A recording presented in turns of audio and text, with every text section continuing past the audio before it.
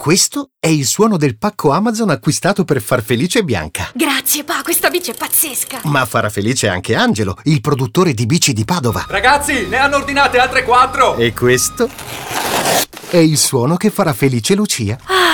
La colatura di Alici di Cetara. E farà conoscere la colatura di Raffaele in tutta Europa. Raffaele, altre 10 casse ci hanno chiesto. Sì, perché più della metà dei prodotti venduti su Amazon proviene da piccole e medie imprese. Non lo sapevi?